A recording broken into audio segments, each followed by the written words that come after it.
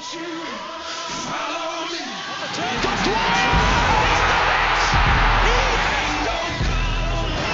for Huan. Here's the cross for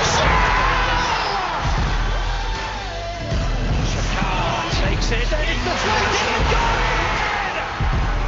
and going quickly here. Nani gets in behind. Here's Nani with a chip. It's 1-1. What's going on, Orlando City fans? Welcome back to the Lions Blog Podcast. I'm your host, Gavin Rushno, and today we will be previewing the Minnesota United match. Before we get started, I'd like to thank our sponsors, Cappy's Subs. You can order over the phone at 407-647-9099 or online at cappyssubsfl.com, all one word. And Adam, where are they located? 501 North Orlando Avenue in Maitland, Florida, not Winter Park. Make sure it's not Winter Park. Make sure to leave a 5-star review as we will be reading them out on the podcast. And with that, Daniel, how are you doing tonight? Very well. How are you doing? I'm doing just dandy. Chase? I'm doing good. And Adam? Awful. Just awful, you know. Wasn't today your day off work? Yeah. Is that why it was awful? I'm fine. Good to hear. Good to hear. All right, let's get started. And Adam, I think it's your turn to go first. I don't know. We'll start with you, Adam. Yeah, we'll go with you, Adam. I didn't know we kept track. Us and Minnesota play a very similar formation in the 4-2-3-1, but we play a little bit different style. So do you kind of want to go over how each style is similar and different? Yeah, it's so they're both protagonist-minded teams, in that neither team necessarily wants to just sit back and let the game come to them. Though I think Pareja's mentality is a little bit more of shaping the way they play around the game, not necessarily imposing yourself, but if a team wants to like have a bunch of possession and come at them, the Pareja is kind of fine just to kind of press them and create counter situations rather than Inchy's 4-2-3-1. He always wants to be having lots of ball movement, lots of possession, getting forward quickly, and he also wants to go quick on the counter. And that's been really where Minnesota has really hurt teams in this tournament is from dead ball situations and from the counter, because they have a lot of moving parts. They have a lot of very skilled players, and so they're going to look to hurt you in those high leverage situations where I think Pareja's scheme and tactics are more of trying to make the entire game suit his team. Yeah, similar formation, different styles. I think you summed it up really nicely there. And the way they seem to attack when they have the ball, which doesn't seem to be often. I mean, we saw against San Jose, they countered with great effect, similar play style to against Columbus. And I think they're going to kind of do the same thing because we are a team that likes to have possession. And so I don't see them wanting to possess the ball. I see them wanting to counterattack, something that they have been successful with so far this tournament. But when they do have the ball, they seem to attack with their right back, Dotson or Métanire, whoever's in. And I think there's going to be space in behind their right back, kind of similar to how we push Huan up. They kind of do the same thing. And it's very similar to how Montreal actually set up, where they push their right back further up as well. So yes, but Dotson is also really good, similar to how Huan is really good at tracking back. So that's not necessarily an attackable weakness. Kind of like Huan's not an attackable weakness, in my opinion. I think we do a very good job of covering Huan, though. And I know Huan gets back, but like when Huan goes forward, one of our midfielders goes and covers that area. Well, yeah, that's what they have Ozzy Alonso for. Yeah, true. But I think there will be some space in behind. So, Daniel, I was going to go to you and ask how important Nani will be in identifying when that space is there and, attacking it. Well, the key to the game for me is I was going to touch on that right back, actually. I did get a chance to watch the game this afternoon. And I observed, like you said, the right back, Dotson, gets forward. Finlay, if you remember, he's quite a good little player. I think he actually scored against Orlando a couple of years ago at Orlando Stadium as well. off a counter-attacking goal. But that right-hand side is extremely important. And one thing I did notice is that Grigas was the player that tended to get into that right-hand channel and cover that side of the field. Now, for Nani, that almost means to me that he's going to be kind of 2 versus 1. So we touched on the last game, Nani's decision-making, maybe bringing others into play. I think that's going to be absolutely crucial for this particular game, and Moutinho is going to have to get up that side to give him some support, and whoever's our playmaker, which presumably is going to be Pereira, he's probably going to have to move across there as well and offer another outlet for Nani to hit. So Nani is certainly key, but he's going to have to. I think he's going to be marked 2-1 very early, and he's going to need to not just do something with the ball, but he's going to need to hold it up as well. Yeah, Nani's going to have a big game, and we talked about it last podcast. Nani kind of had to have a big game against LAFC, and although in the end he did get the assist, he did get the game-winning penalty, he was poor in all of our opinions except Chase. But yeah, so I think he has to have a big game again. Yeah, absolutely. I think he's got the potential to give that key assist and to get the goal, but it's going to be a tough game. I mean, he's gotten a lot of plaudits through the tournament, which he deserves. But with those plaudits comes extra attention. But that could benefit us if we, if we can get a spare man into the penalty area and somebody getting further forward. We could actually benefit from that as well. So it kind of depends on the team selection that we pick, whether we can get the best out of Nani or not. But if Mueller's not 100% fit, it might be worth putting in somebody like Benji Michel for this game and trying to take advantage of the numerical advantage I think we're going to get in the rest of the final third. Yeah, actually, I had a question on that, so we can just go about it, go and do it now.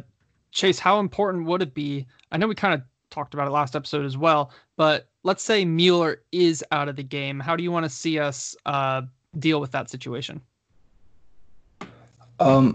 Well, I know this isn't the question, but Chris Mueller looks like maybe he might be in the matchday squad, but that's yet to be seen. So, depth is an issue that we kind of saw last game. Even though we kind of scored late, we kind of realized that the players that we were bringing on were young guys, still kind of in the early parts of his career, who are capable of great things, but aren't necessarily at that level to be consistent performers yet. And I think that the obvious player to kind of slot right in there would maybe be Benji Michel, because Robinho, from what little we've seen, hasn't really been very good, and we haven't seen him at all this tournament. And he's maybe the only other player that is like a predominant winger that we could sub on, because Benji probably is a bit more of a striker. But I don't know. I've thought about the idea of having another player who's kind of questionable with his injury history right now, Junior Urso, like maybe having him slot into the midfield and having Pereira be out wide, but that kind of leaves us without an adept winger. So, or without a pure winger that can kind of create a lot and cause chances, just by taking on a man. So I probably would just go with Benji and maybe give him some level of instruction to play like an inside forward, even a bit more than Chris plays, like the ability to get in, and then having Juan play out wide and play just kind of as a standard winger, as a 100% winger, not really cutting in too much and just hugging the byline and getting up and down the field. But yeah, that's what I would do. But I really hope that we do have Chris for this game, because he's certainly, whether he scored or not, been a huge factor in a majority of our games, I feel like. We could also play through at the back, because we've seen Pereira's willing to do that. We got Schlegel, Janssen, Carlos, and then push the what would be the wingbacks up wide, up high for the width. Yeah, he could prove me wrong, and I think that works quite well, because we have two very good attacking fullbacks. But I don't know, especially in like a cup competition, it's always risky to go away from the system that you've been using all throughout the tournament and then try something new. But it definitely could work. We definitely have the players for it. But yeah, it'd be interesting to see. Now, one thing that I honestly don't think I would be that averse to Pereira being on the right-hand side, because this in a similar way that Montreal, like I said, pushed their right back up, they also keep their left back. And so Juan can have that space to run into and can do 1-2s with Pereira, and Pereira doesn't really have to worry about getting overloaded on that side. So he doesn't have to necessarily be like a defensive up and down winger. He could be on that inside forward role, and then we could flood the midfield with Urso Mendez and Yuri. Do we know if Junior's going to be back? Like that's kind of what I've heard, that he was like Chris was training. I haven't really heard much about Junior. Like what's kind of his status at the moment? The pictures we saw, he was doing like some pretty heavy duty workouts, and Yeah. I think Pareja mentioned to Julia Poe that they had a full team right now. So I think we could see both of them even in the starting lineup. That's a possibility, but I did actually want to talk about their left back situation, because kind of similar, and again, back to Montreal, similar to how their left back stays back. What we saw in that game is Juan and Mueller absolutely destroyed their left back. I can't remember his name, but the 1-2s that they were doing, Juan was getting in behind time and time again. And that was because they never really had any support from their left winger, who I believe was Romeo Kyoto on the day. Very similarly, their left back stays back, and the attacking player on that side in the last game was Laud, who scored a couple goals for them this tournament. But he doesn't track back on defense as much either. So I think we could see an overload on that right-hand side again. So, Adam, do you think that's something that we can exploit? Absolutely, that's something we can exploit. I mean, we saw it a ton when Inchy was our coach, that we got killed on the counter. Particularly because the Inchy system, you want Inchy ball, as Gavin calls it. You leave your attackers up so you can get that quick break once you get possession back, and you can get that quick counter, and that's what Minnesota does to create a lot of offense. And it's very effective at creating offense, which kind of plays right into our hand because we don't allow a lot of counters, and so it leaves that space in behind, particularly leaving the fullbacks vulnerable, that because they're not going to have those wingers tracking back to help. That if you have a strong wide team like we do, and I really hope that Chris is healthy for this game, because our strongest attack points are going to be in wide areas. If you have a strong wide team like Orlando City, that prefers to play up the wings instead of through the middle a lot of the time, then you're going to be able to take advantage of that space a lot, because that's just how they play, and that space is pretty much always going to be there. So I think that Pareja will definitely see that and absolutely key on it, because he's just that kind of coach that will do that. Now, I was reading a piece from Matt Doyle today, and I know Matt Doyle is Matt Doyle, but he actually came up with a pretty solid quote here that I'm going to read. And he says, as well as the Lions have played, and as prolific as Nani's been as a setup man, they've still not really found their range in front of the net. If you leave goals on the table in a knockout game, you're probably going to have a really bad time. Daniel, how nervous are you that our attack is not going to be firing on all cylinders yet again? Well, he's not wrong, is he? An honest he's person. Spot on. No, he's totally correct. I know that some supporters get a little bit touchy when people like to, put facts out there. But the truth of the matter is, we're not that potent. And the last game, I mean, great performance and result, obviously, but also you owe that down to the goalkeeper and the centre backs, because they were well worked. If we didn't have that quality back there, we probably would have lost that game.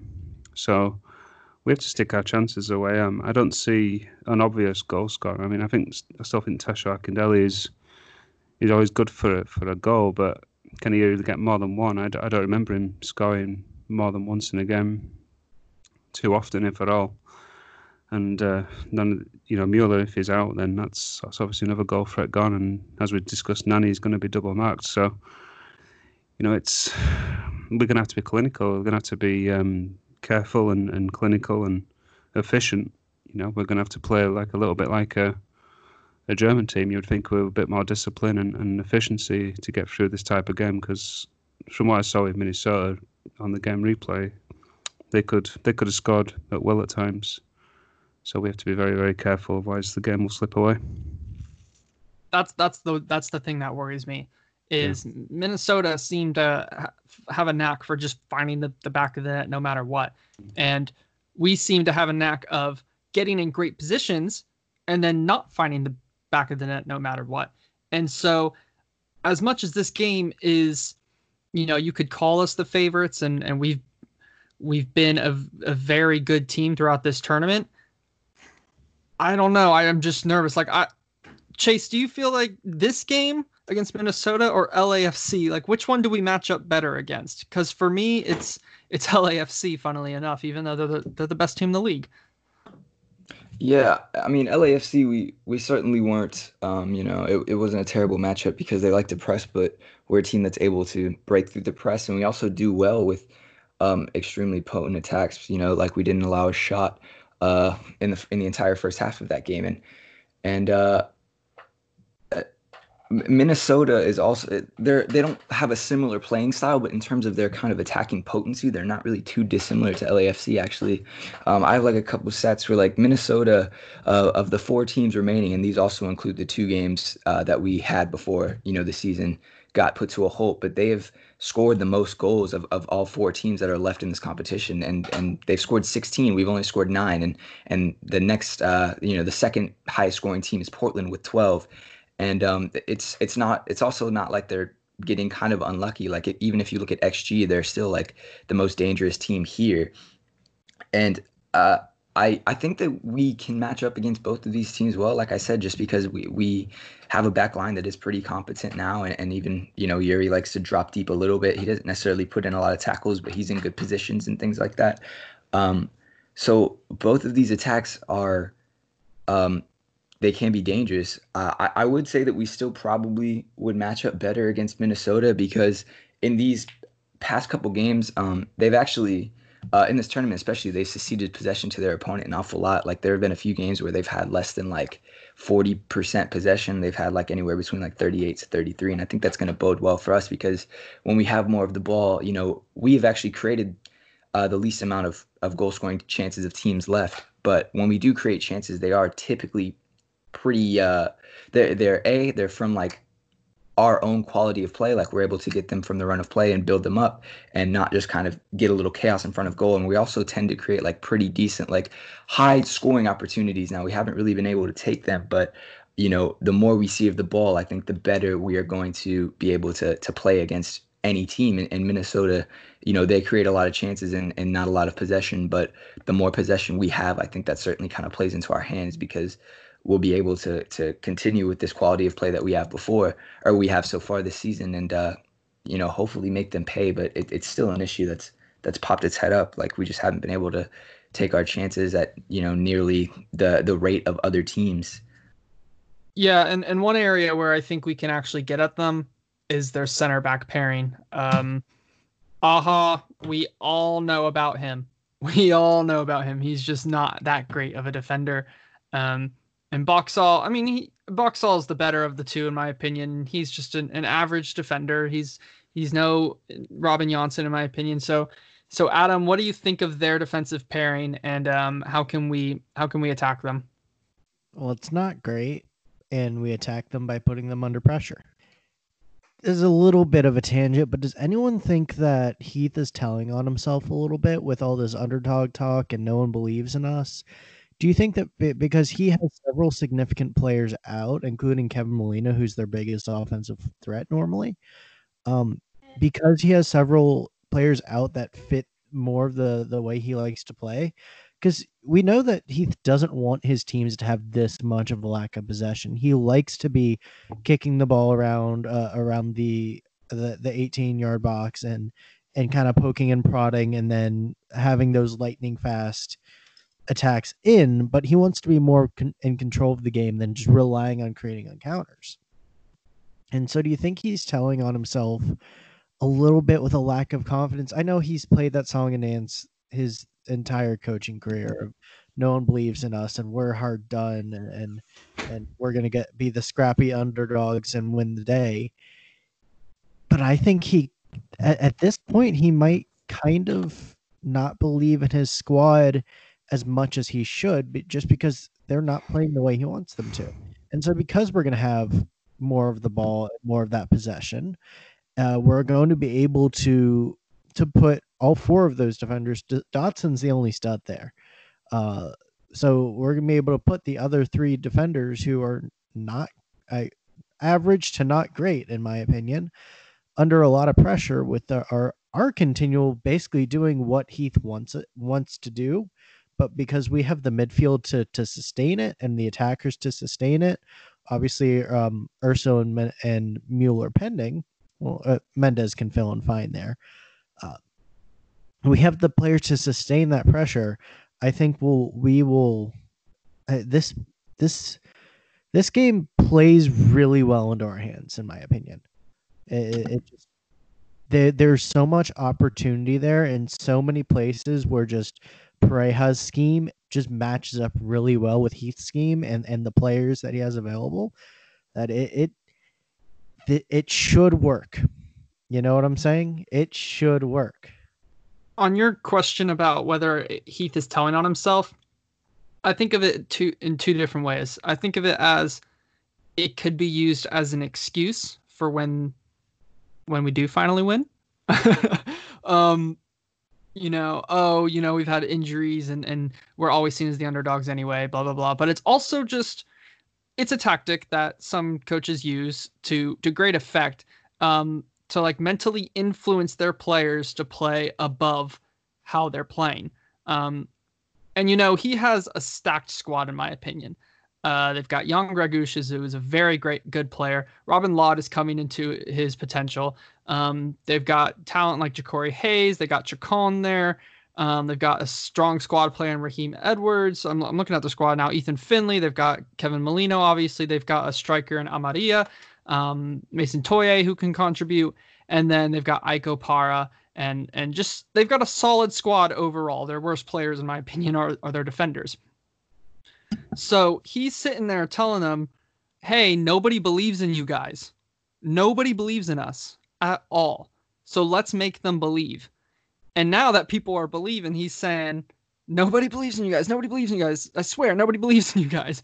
But they can all see that people are starting to believe in them. So I just think that it's an excuse, but he's trying to keep the run going, trying to keep the chip on their shoulder, even though it's kind of fallen away. Yeah, I think I don't see anything wrong with what Heath's doing. I mean, there's a lot of back and forth with Orlando fans in the last few days. The one thing that kind of struck me with the conversation is that when Orlando fans were busy trolling Atlanta last year, when Orlando was not doing anything productive, the first thing they would come back to is built, not bought, built, not bought. We won all these cups in USL 2014. Okay, fair enough. But now they're turning around and trying to hate on Heath a little bit. And it's like a weird little psychology. I described it to somebody as, it's like having an ex, girlfriend or boyfriend or whatever. And they go out and they're still bitter about the breakup. So they pretend to hate on whoever it is while they go with the nice new thing, which is what Orlando fans have in Oscar Pareja. I just think it's all a bit senseless. I mean, if that's what Heath wants to do to motivate his team and put the underdog line out there, then let him do it because, for one, I can understand him a little more. I come from a fairly similar area to him, fairly similar type of upbringing. And, there's probably a little bit of insecurity in there, but, insecure people tend to try harder. They tend to try certain things more, peddling the underdog line, peddling the world against us line. And you know what? It's worked for him. He's done pretty well, and he does have a stacked squad, but he's built that over 4 seasons with resources that he did not get in Orlando. So I've never understood this bitterness towards Adrian Heath that I've been seeing. And quite honestly, I think it's petty. We've had 6-7 games with a new coach, and all of a sudden, everything that you've got in your history, your so-called history that you keep defending, has been it's kind of been discarded. The guy that was there to build it is kind of like he doesn't matter anymore, and I find it very, very disappointing to read and to hear. But I don't blame him for feeling the way he does, and he's going to have his players up for it. They've performed extremely well, so we have to be on the watch out for this underdog. It's not a given win for Orlando, and we have to be smart, play smart. If I'm not mistaken, have we ever beaten Minnesota United? No, we haven't. Like he always has them up for the game against us. The way some people have been speaking, they're speaking in terminology like, oh, when we beat Minnesota, who do you want in the final? Oh, Minnesota's the easier game that we want. This is the one we wanted. Out of the two, yes, but it's not an easy game. No, it's not. But the way some people are thinking, you'd think that Orlando City are Real Madrid and that they have to put the reserves out to win the game. And it's, that's complacency right there. And that's exactly where an Adrian Heath team will surprise people. He had a good first season finish with Orlando in 2015. And, he got that by punching people in the nose when they least expected it. And playing swashbuckling football. And yeah, he conceded goals, but you know what?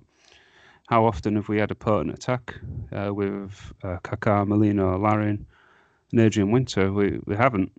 So it's good to take credit off someone when you feel like it. And I won't name particular people that are doing it, but if you read the group chat, you'll know exactly who it is. But yeah, we give him credit for what he did have. I mean, he managed to do things with Orlando that have not yet been replicated, at least not to that particular fluency. So he'll punch Orlando right in the nose if they're complacent, and if they take the complacency that some of the fans are, then it's not going to be a good night for Orlando City.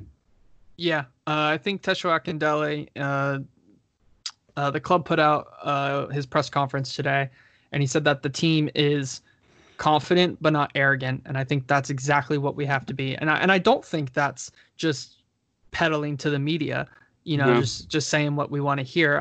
I do believe that's actually what we are. So I think I'm really glad that the team has the right mentality.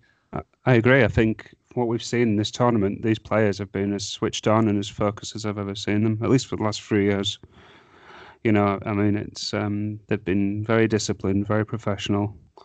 They look like they know what they're doing, like as far as the system goes and the instructions they have. So I'm pretty sure that on their off days, they're training hard and they're playing in the pool and, spending time together and hopefully just staying off the social media and not getting caught in the crossfire between the Orlando fans fighting about Adrian Heath, and hopefully they just don't believe their own press and they just focus on the next game. That's all you can ask them to do. Yep. All right. Let's get into our keys to the match. So, Chase, I'm going to start with you. Tyler Miller is a goalkeeper who hasn't really come up against much of a challenge. A lot of the teams that they face, SKC, Columbus were decent, but Columbus kind of had an off game, and it went to pens, and he put them through, so it was fine. But whenever I've watched him, I've always thought that he's kind of been a player that, I've questioned his positioning before. Like he often gets beaten in his near post, and any goalkeeper will tell you that, that's something that they hate more than anything. And he's an okay goalkeeper, but I definitely think that if we test him a bit more, he has the ability to make errors. And Minnesota, they do have a stacked team, but Molino hasn't been playing the past couple games. Metanera haven't been playing the past couple games, and Opara has been out as well. And they have decent players other than that. But I think that they're largely also kind of running on form, and that can go for Tyler Miller as well. So I think that if we go at them, and if we're as direct as we have been, and we've actually put the ball on frame, I think that he has the ability to make some errors, and we have the ability as a team to kind of get past that back line and kind of leave him isolated and force him to come up with big saves. And I don't know, I've questioned even as time with LAFC his ability to do that. So really my keys to the game is to just put the ball on frame. And I know that sounds kind of simple, but that's been an issue with us at times where we've been in good positions to score, but the players just couldn't even bother to trouble the goalkeeper. And if we can do that here, Tyler Miller, to me, is the type of player that he's capable of an error, and he's equally kind of not as capable to quality saves. Like oftentimes when he'll get his hand to the ball, it'll still be put into a good position for another player to follow up and put the ball away. So we have to trouble any goalkeeper, but this goalkeeper in particular, because I question his ability to handle it. Now, Tyler Miller, I find your point interesting because Tyler Miller did save a penalty in the run of play as well. And I think it was around the 80th minute. against Yassi Zardes. Yeah, but like with that, he got his hand to it, but the ball fell right back to Zardes, and Zardes was able to put it away. Oh, did Zardes score it? Okay. Yeah, like he didn't score the penalty, but it's kind of like right. what Nani's done before, where the keeper will save it, but it fell right to Zardes. Like he wasn't able to get it cleared, which is equally as important to saving the ball. And he was in a position just to tap it away, and he put it right away. Yeah. And I do agree that he is just kind of an average MLS goalkeeper. There's a reason LAFC moved him on for Kenneth Vermeer because they thought Vermeer would be the better option. But yeah, I mean, I guess saving a penalty doesn't make you automatically a great goalkeeper, obviously. But okay, yeah, great point. Adam, your turn. Key to the match. My key to the match is not letting Minnesota do what they've done so far in the tournament to get this far. So if we can shut that down, then they haven't really shown much creation in the run of play. Well, counters are in the run of play, but they haven't shown much creation, from possession. So we can shut down their counters, which we're pretty good at doing by the way that Orlando City likes to go about build up. They just don't leave themselves open to counters that much. And if we can be strong on set piece defense, which we have been very strong on set piece defense so far, I think part of that is that we have a good aerial lineup and a kind of a big lineup. Like Moutinho is good for his size in the air. Janssen and Carlos are both very good in the air. Our midfielders are decent at, just getting in the way. We have some bigger guy. Mueller's always going to get his head in. Tesho's decent on set piece defense. We just have a kind of a good lineup for defending those set pieces, especially against smaller teams. Obviously, Minnesota's been fantastic on set pieces and dead balls throughout this tournament, so that's going to be a kind of a big matchup there.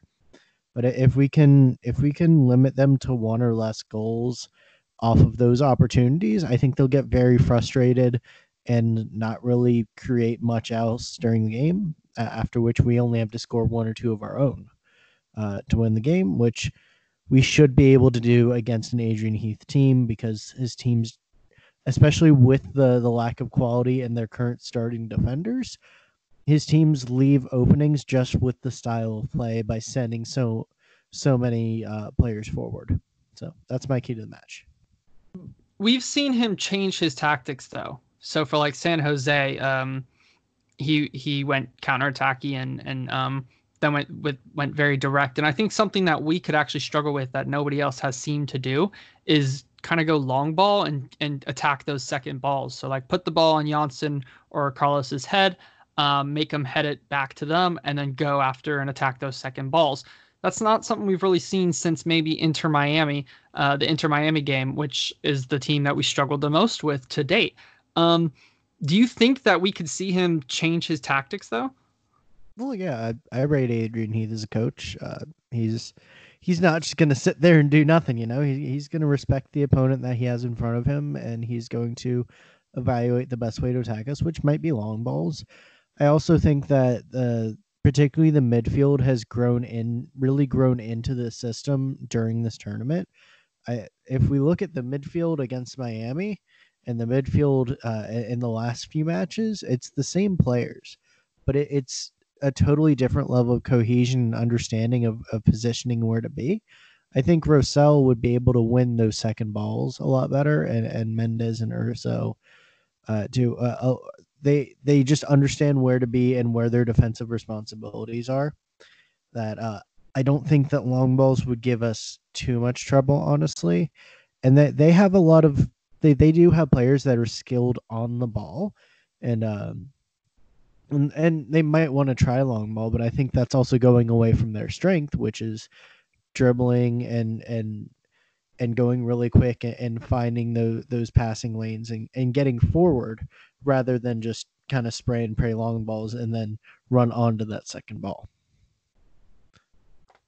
All right, Daniel. Now the key to the match for me is what we discussed earlier, which is just take advantage of that right side channel on both sides. I feel as if again, our play will be focused in the left, and I believe it will create space in the penalty area and on the back post. So if we can get, Mueller involved, if he's fully fit, or maybe Benji Michel, and get someone actively into that penalty area, as well as possibly Junior Rosso if he ends up being fit as well, making runs to the edge of the box. I feel like we could get a lot of joy there because they're going to have like 3 defenders, you would think, preoccupied with at least 3 attackers from us. We can push people further forward and take advantage of that. I think that's where we're going to find our joy in this particular game. So you're saying our left side, their right side, behind their attackers? Correct. Yeah, like our right side is going to be where we're going to. I think we're going to see the majority of our goal scoring chances, because I feel more space will open up that way. If we have Nani on the left, which we've been seeing with Moutinho, and we know their right back commits forward, you're going to see a lot of play focused on that side of the field, and just by virtue of that, you're going to see more options open up on the opposite side. So it's a case of just exploiting the space when it becomes available and hoping we can get some joy on that side of the pitch. So you're calling hopefully like a Moutinho crosses to the back post and correct, Mueller knocks it in as our main form of attack here. Correct, yeah, like Michel or Mueller, whichever one ends up, because I'm pretty sure that if Mueller can't play, I think Benji will. And then if you could get another midfielder, and I don't think Mendes or Russell would be suited for this, but maybe Junior Rosso kind of getting a run to the edge of the box, I think you're going to see options there for scoring the goal. I think that's where the chance will come from. All right. My key to the match is keeping Luis Amarilla quiet. And I know that's an interesting one because he's had a whole quiet MLS's back tournament. He scored his first goal in the tournament last game against San Jose.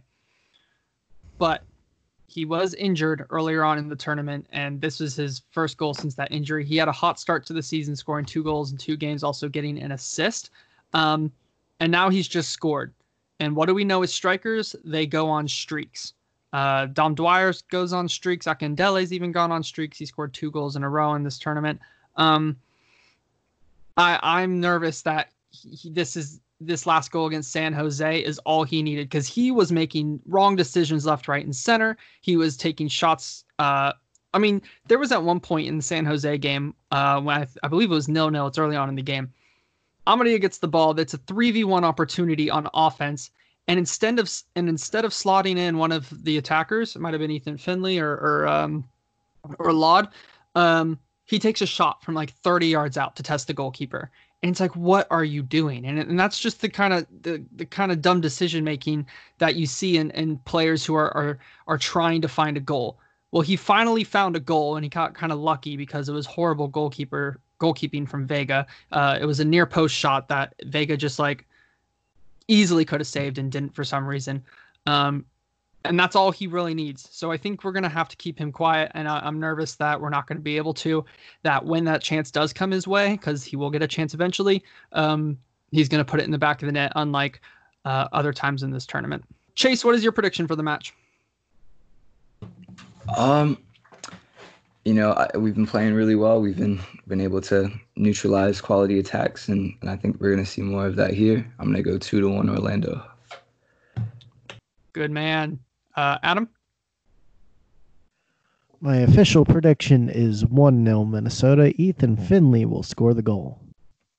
Glad to hear it. And Daniel? My prediction is that the underdogs are going to give Orlando a bloody nose and win 2-1. Orlando will score first and Minnesota will fly us. Interesting. I think it's going to be a very close game. I think all of us agree with that, even Adam, giving his official, not so official prediction. I'm going to say 2-0. We score a second late on though. Like it's 1-0 and then we kind of do what we did to NYCFC and get that second goal while Minnesota are pushing. I think we can keep him out. Like I said, I am nervous about Luis Amarilla, and I am nervous on set pieces, but I have confidence that Antonio Carlos, who's been very good at set pieces, Robin Janssen and our defenders can take care of them. I mean, we just held out the best attack in the league to 0 shots in the first half and only 8 total in the game. I do have confidence that we can hold Minnesota, but it's not going to be as easy as it sounds. So, 2-0. We score late on to make it 2. That's going to be it for part 1. We will get to your questions in part 2 right after this. All right, and we are back for part 2 where we're going to answer your questions. We only have 2 today. So the first one is going to come from at PAFCT11. And Chase, I'm going to start this one with you. How conservative in tackling do you think City will be, as Minnesota has been very good from dead ball situations? We touched upon it earlier, and we're a team that does well in the air, whether it's in our own half or, our defensive half. So I don't really know if that's going to be in the game plan too much personally. I mean, Minnesota have scored quite a lot from from dead balls. Even like Jose Aja, I believe, has gotten a couple assists just by kind of like knockdowns and players finishing, what he creates in the air. So, they're a decent team from dead balls, but I think that we're going to be able to have confidence in ourselves and not really want to change things up too much. I don't really think that that's going to be too much of an issue for us, and I think that we're just going to kind of trust in our back line and some of our midfielders as well to get the ball clear and then play out from that. So nothing more than usual, I suppose. Yeah, one interesting thing that I think we've seen throughout this tournament is Moutinho giving away needless fouls around the box. So he's really going to have to stop. I mean, in the LAFC game, you saw him shoulder charge. I don't remember who it was, but one of their players, it might have been Rossi. I mean, he absolutely takes them out. He had a couple of dumb fouls against Inter Miami. He had a dumb foul against NYCFC as well. I mean, I really don't want to see that from João Moutinho going into, Thursday's game? Yeah, going into Thursday's game. All right, and our second question comes from @Ridner Jonathan. And Adam, I'm going to go to you for this one. Who do we need to look out for against Minnesota? Who are their star players we need to watch for? I don't really think they have a single star player. Their hot performer in this tournament has actually been Hassani Dotson, in my opinion. Coming up the right side, and also so against Columbus, he gave Darlington Nagbe fits, kind of going inside midfield and giving him trouble. So he's a player that can be very versatile and can kind of make up for the otherwise lack of quality in their back line. So I think particularly if we're looking to attack them, then Hassani Dotson's the guy that we have to take care of. He's shown that he can be effective as a goal scoring threat all the way back defending. And their other guy who I would highlight is Kevin Molino, but he's injured. Do we know if he might be on the bench for them? He's not going to start, right? He was on the bench last game. He was on the bench, so he didn't feature though. I kind of like a Junior Urso. Yeah. If he starts, then he's a guy that can break a game. We have all witnessed it at different points. Obviously, he had injury issues in his time in MLS with Orlando, but when he was on, he was arguably our best player, including Larin and Kaká. Just because Kaká was at the end of career and also had injury issues, but he with the ball at his feet, he's spectacular, and that's what can give our defense trouble. So Kevin Molino. Other than that, they have quality, but they don't really have the guy, if you know what I'm saying. So, actually, really, it's just a team performance, in my opinion. Yeah, real fast. So I think that Ozzy Alonso, he's someone that we haven't really talked about that much at all. Yeah, like he's still kind of. Typically, he's been seen as maybe a little bit of a destroyer, at least when he was with Seattle. But that hasn't really been the case now, particularly because, like Adam just said there. Maybe their best attacker has been out since the group stage of this tournament, but his defensive numbers have stayed pretty high. He gets a lot of recoveries. His volume of tackles is still like in and around kind of 3, 4, maybe 5 a game all throughout the tournament. But like this previous game against San Jose, which San Jose were pretty poor, he actually created like 3 chances from deep, and his pass accuracy was I want to say it was like 95, 96, something like that. And if you look at those three chances he created, it's not like he was really passing conservatively and just kind of shifting the ball on.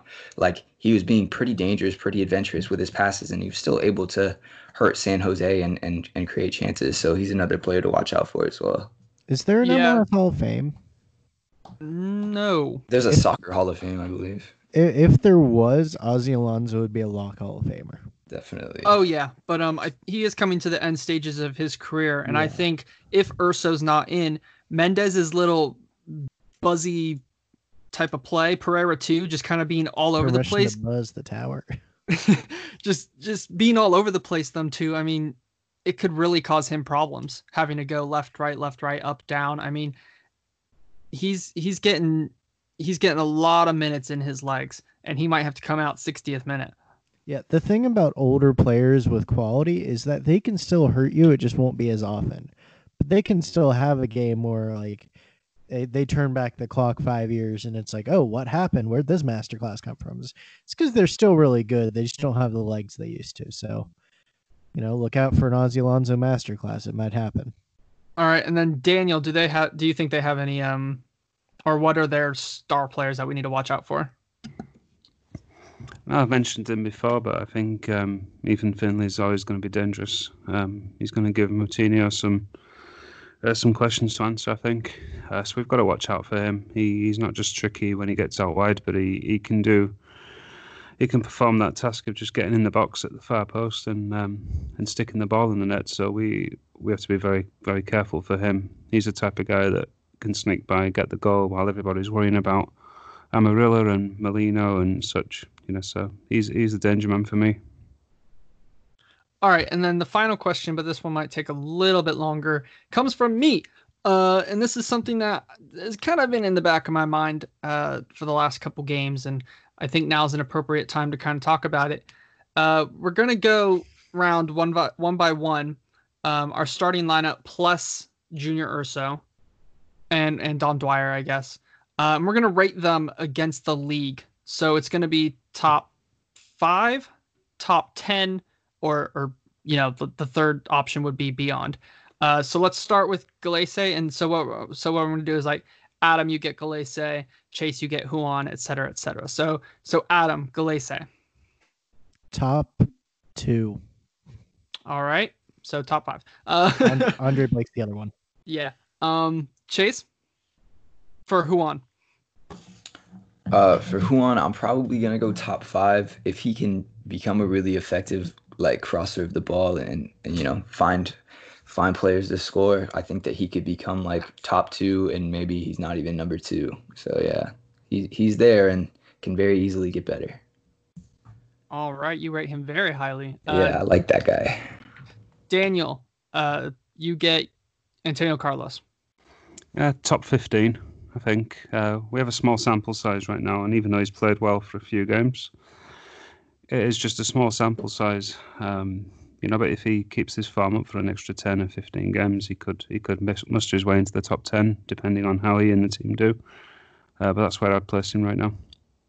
All right, I think that's a fair shout. Adam Janssen. I think top 10. I think we've definitely seen him. If it was just based on MLS's back tournament form, top 5, but we've seen him be a bit inconsistent last year, and runs of spectacular form and then runs of not so spectacular form. So I can't think of 10 guys that I would rather have than Robin Janssen, but I think that top 5 is a little presumptive just as of yet. All right, that's fair. And Moutinho, Chase. So Zhao is somewhere for me between if we're talking on form for this tournament, he's probably been one of the top 5 left backs in the league, but I think that's a bit much right now. He's somewhere in between top 15 and maybe he's in the top 10, but he still needs to kind of keep up this form to get in there for me.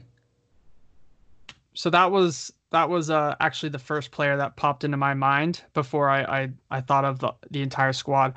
For me, Joao Moutinho is pushing top 5. Really? Yeah.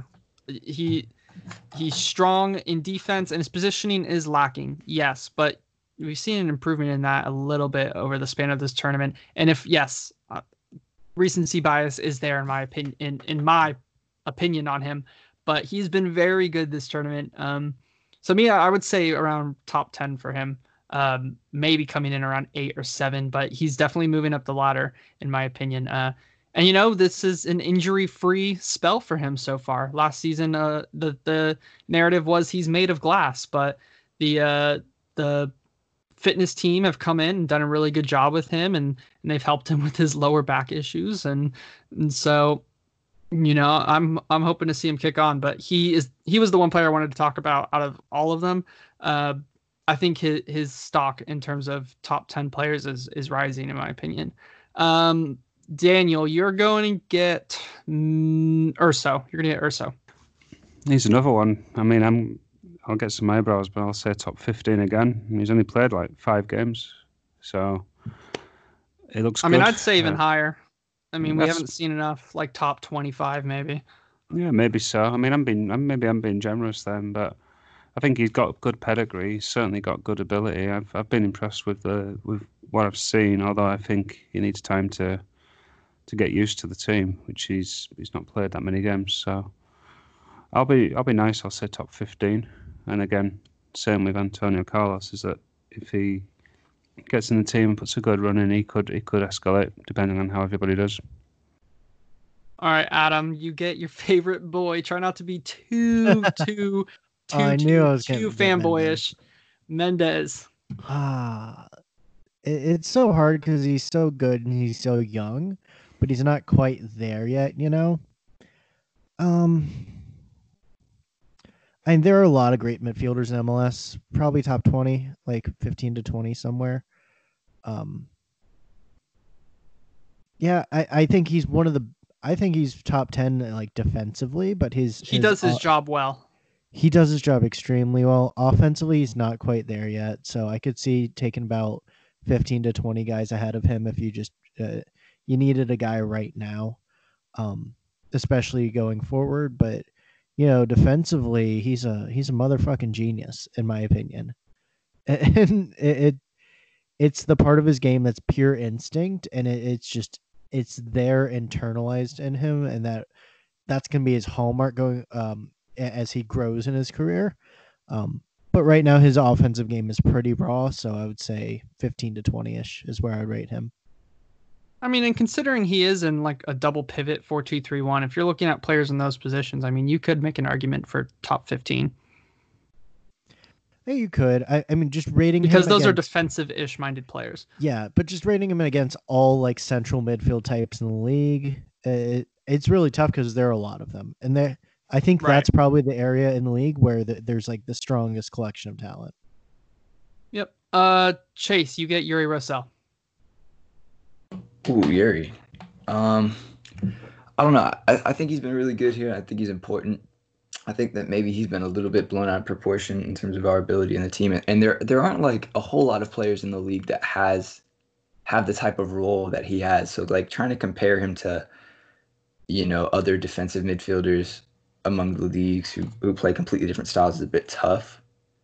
But if we're just kind of talking about what he does, like being like a tidy player that can help us get out of the press by shifting the phase of play. Like, I mean, I don't know. Like, admittedly, I can't think of too many players in the league that have his kind of play style. Like, for some reason, one of the only ones popping in my head is like Michael Bradley, and I would even take Yuri over Michael Bradley at this point. So, who did Nashville get? That really old guy. Dax McCarty. No, not Dax McCarty. I'm thinking that he plays a similar role, not as advanced as Nagbe, but he plays a similar role in like facilitating the attack through the deep midfield as Nagbe. That would be my comparison in like importance to the flow of play to their team. Yeah, and I would rather have Nagbe, but yeah, definitely. I get what you're saying, and I mean, I'm gonna say that he might be just in his role, he might be like a top 10, maybe top 5 player. And that's with kind of the acknowledgement that there aren't too many players that play this role in the MLS. But I do think that he's a good player. Like that's kind of like a cop out, but you know, I can't say too wholeheartedly like, oh, he's top 5 in his role, but he is a pretty decent player, and he's done really well this tournament. You know what I'm saying? I don't know if that's a Yeah. bit of a bitch answer, but you know. I can't remember the guy I was talking about. I thought he went to one of the newer teams. Maybe not, but I'll keep looking for it. Daniel, you're next. You get Pereira. Pereira for me, it's certainly top 10 attacking midfielders for sure. In that central role, he's got a very good pedigree playing in Europe and internationally. So I think he's certainly a good handle for a top 10. I could easily see half of MLS wanting him as a starter if he became available. And he just does so much. Like, he's got such a good engine, good passing range. He hasn't quite added goals to his game yet. He obviously got the one in a couple of games ago, but I think if he just added a little more, goal threat, I think he'd be a top 5, and maybe again he'll push up into that as the season goes on. But right now, top 10 very easily for me. Harris Medunjanin was who I was thinking of, Chase. He went to FC Cincinnati. He kind of does a similar role. Yeah. Adam, Chris Mueller. That's so tough. You got some of the easy ones, so. Oh yeah, sure, yeah. Well, Galese was easy. Yeah. Benda's not easy. Chris Mueller.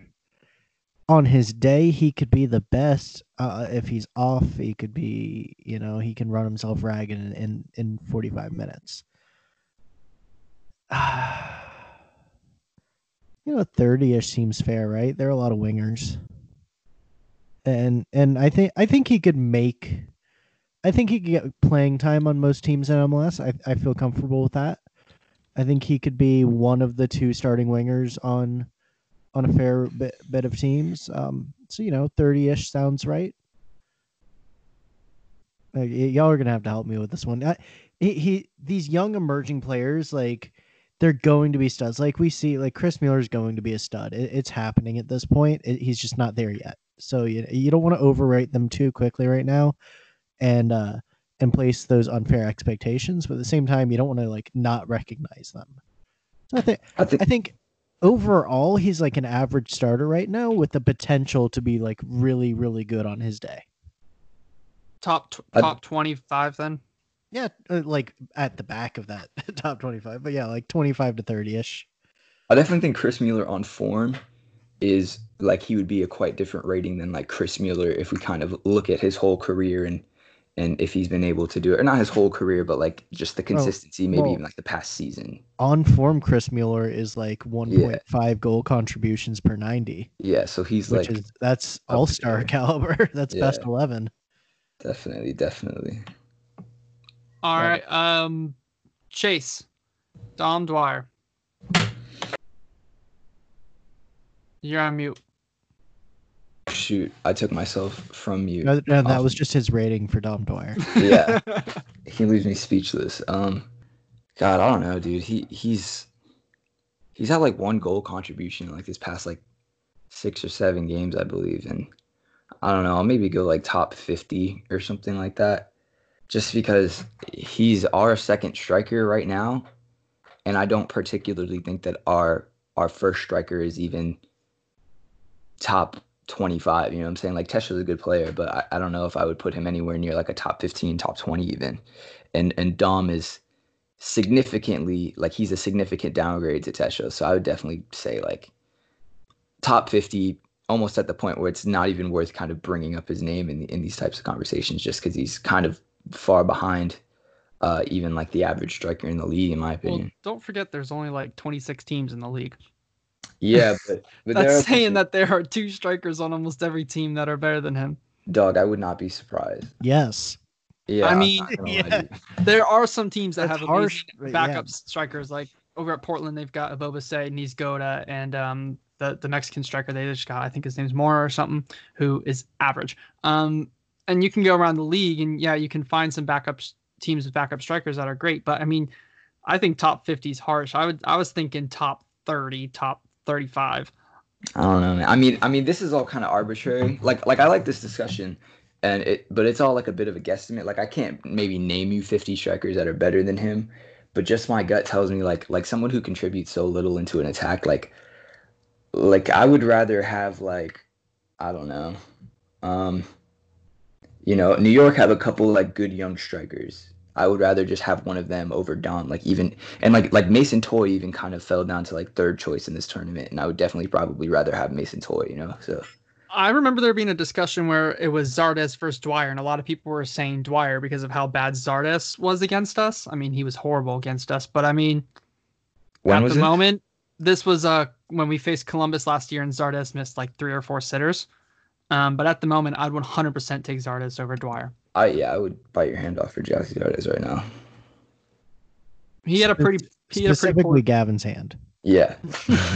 You'll sacrifice Gavin's hand for Columbus form Jassy Zardes on I'm all Orlando about it. City. Can we just sacrifice Gavin altogether just for a striker? I mean, listen, the Illuminati like stuff like that, so maybe we can.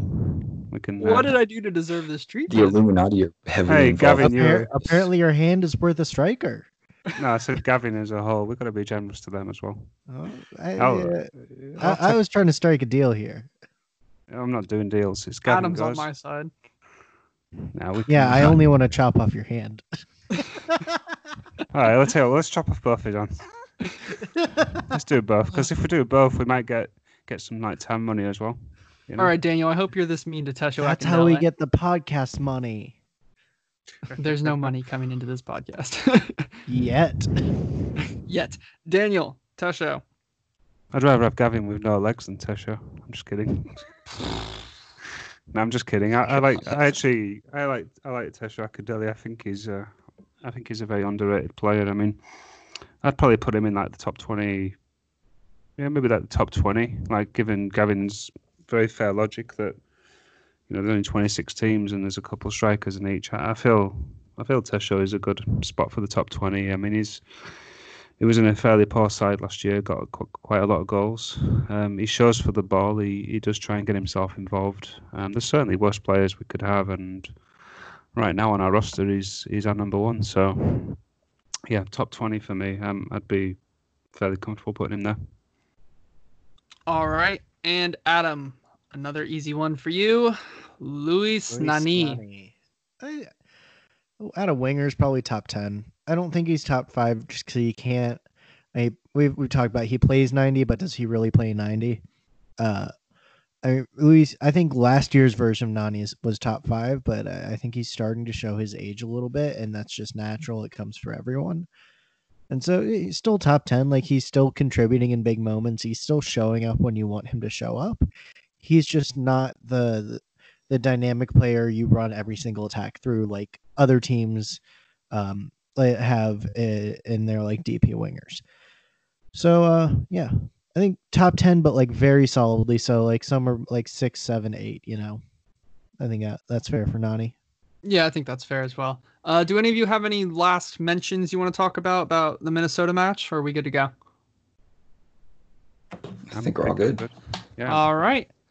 Please don't hesitate to let us know your thoughts on the upcoming Minnesota match. Please don't hesitate to let us know your predictions as well. Don't forget to leave a 5-star review. Do the survey linked in the description, please. Takes 5 seconds, people. Only have 2 respondents still. It's ridiculous. Daniel, where can our listeners find you at? On Twitter, it's Bucketman1982 and Instagram, EllenRodo82. Chase? Twitter, Vamos OCSC, and Instagram, Chase W. Crowley. You mean at Rodrigo Schlegel? Oh my gosh. Bro, you look just like him.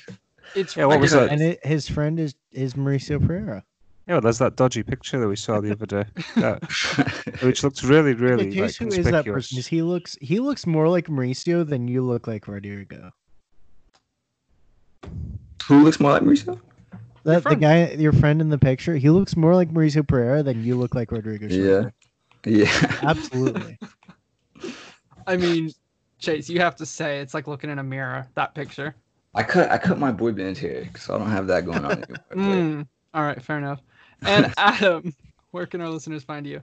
You can find me on Twitter and Instagram at Kosher Taco Truck. All right, guys. As always, thanks for listening, and we'll catch you on the next one.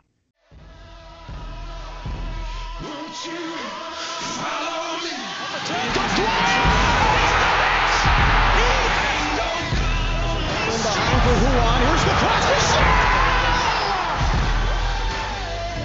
Shakar takes it, and it's deflected and good! Going quickly here. Nani gets in behind. Here's Nani with a chip. It's 1-1.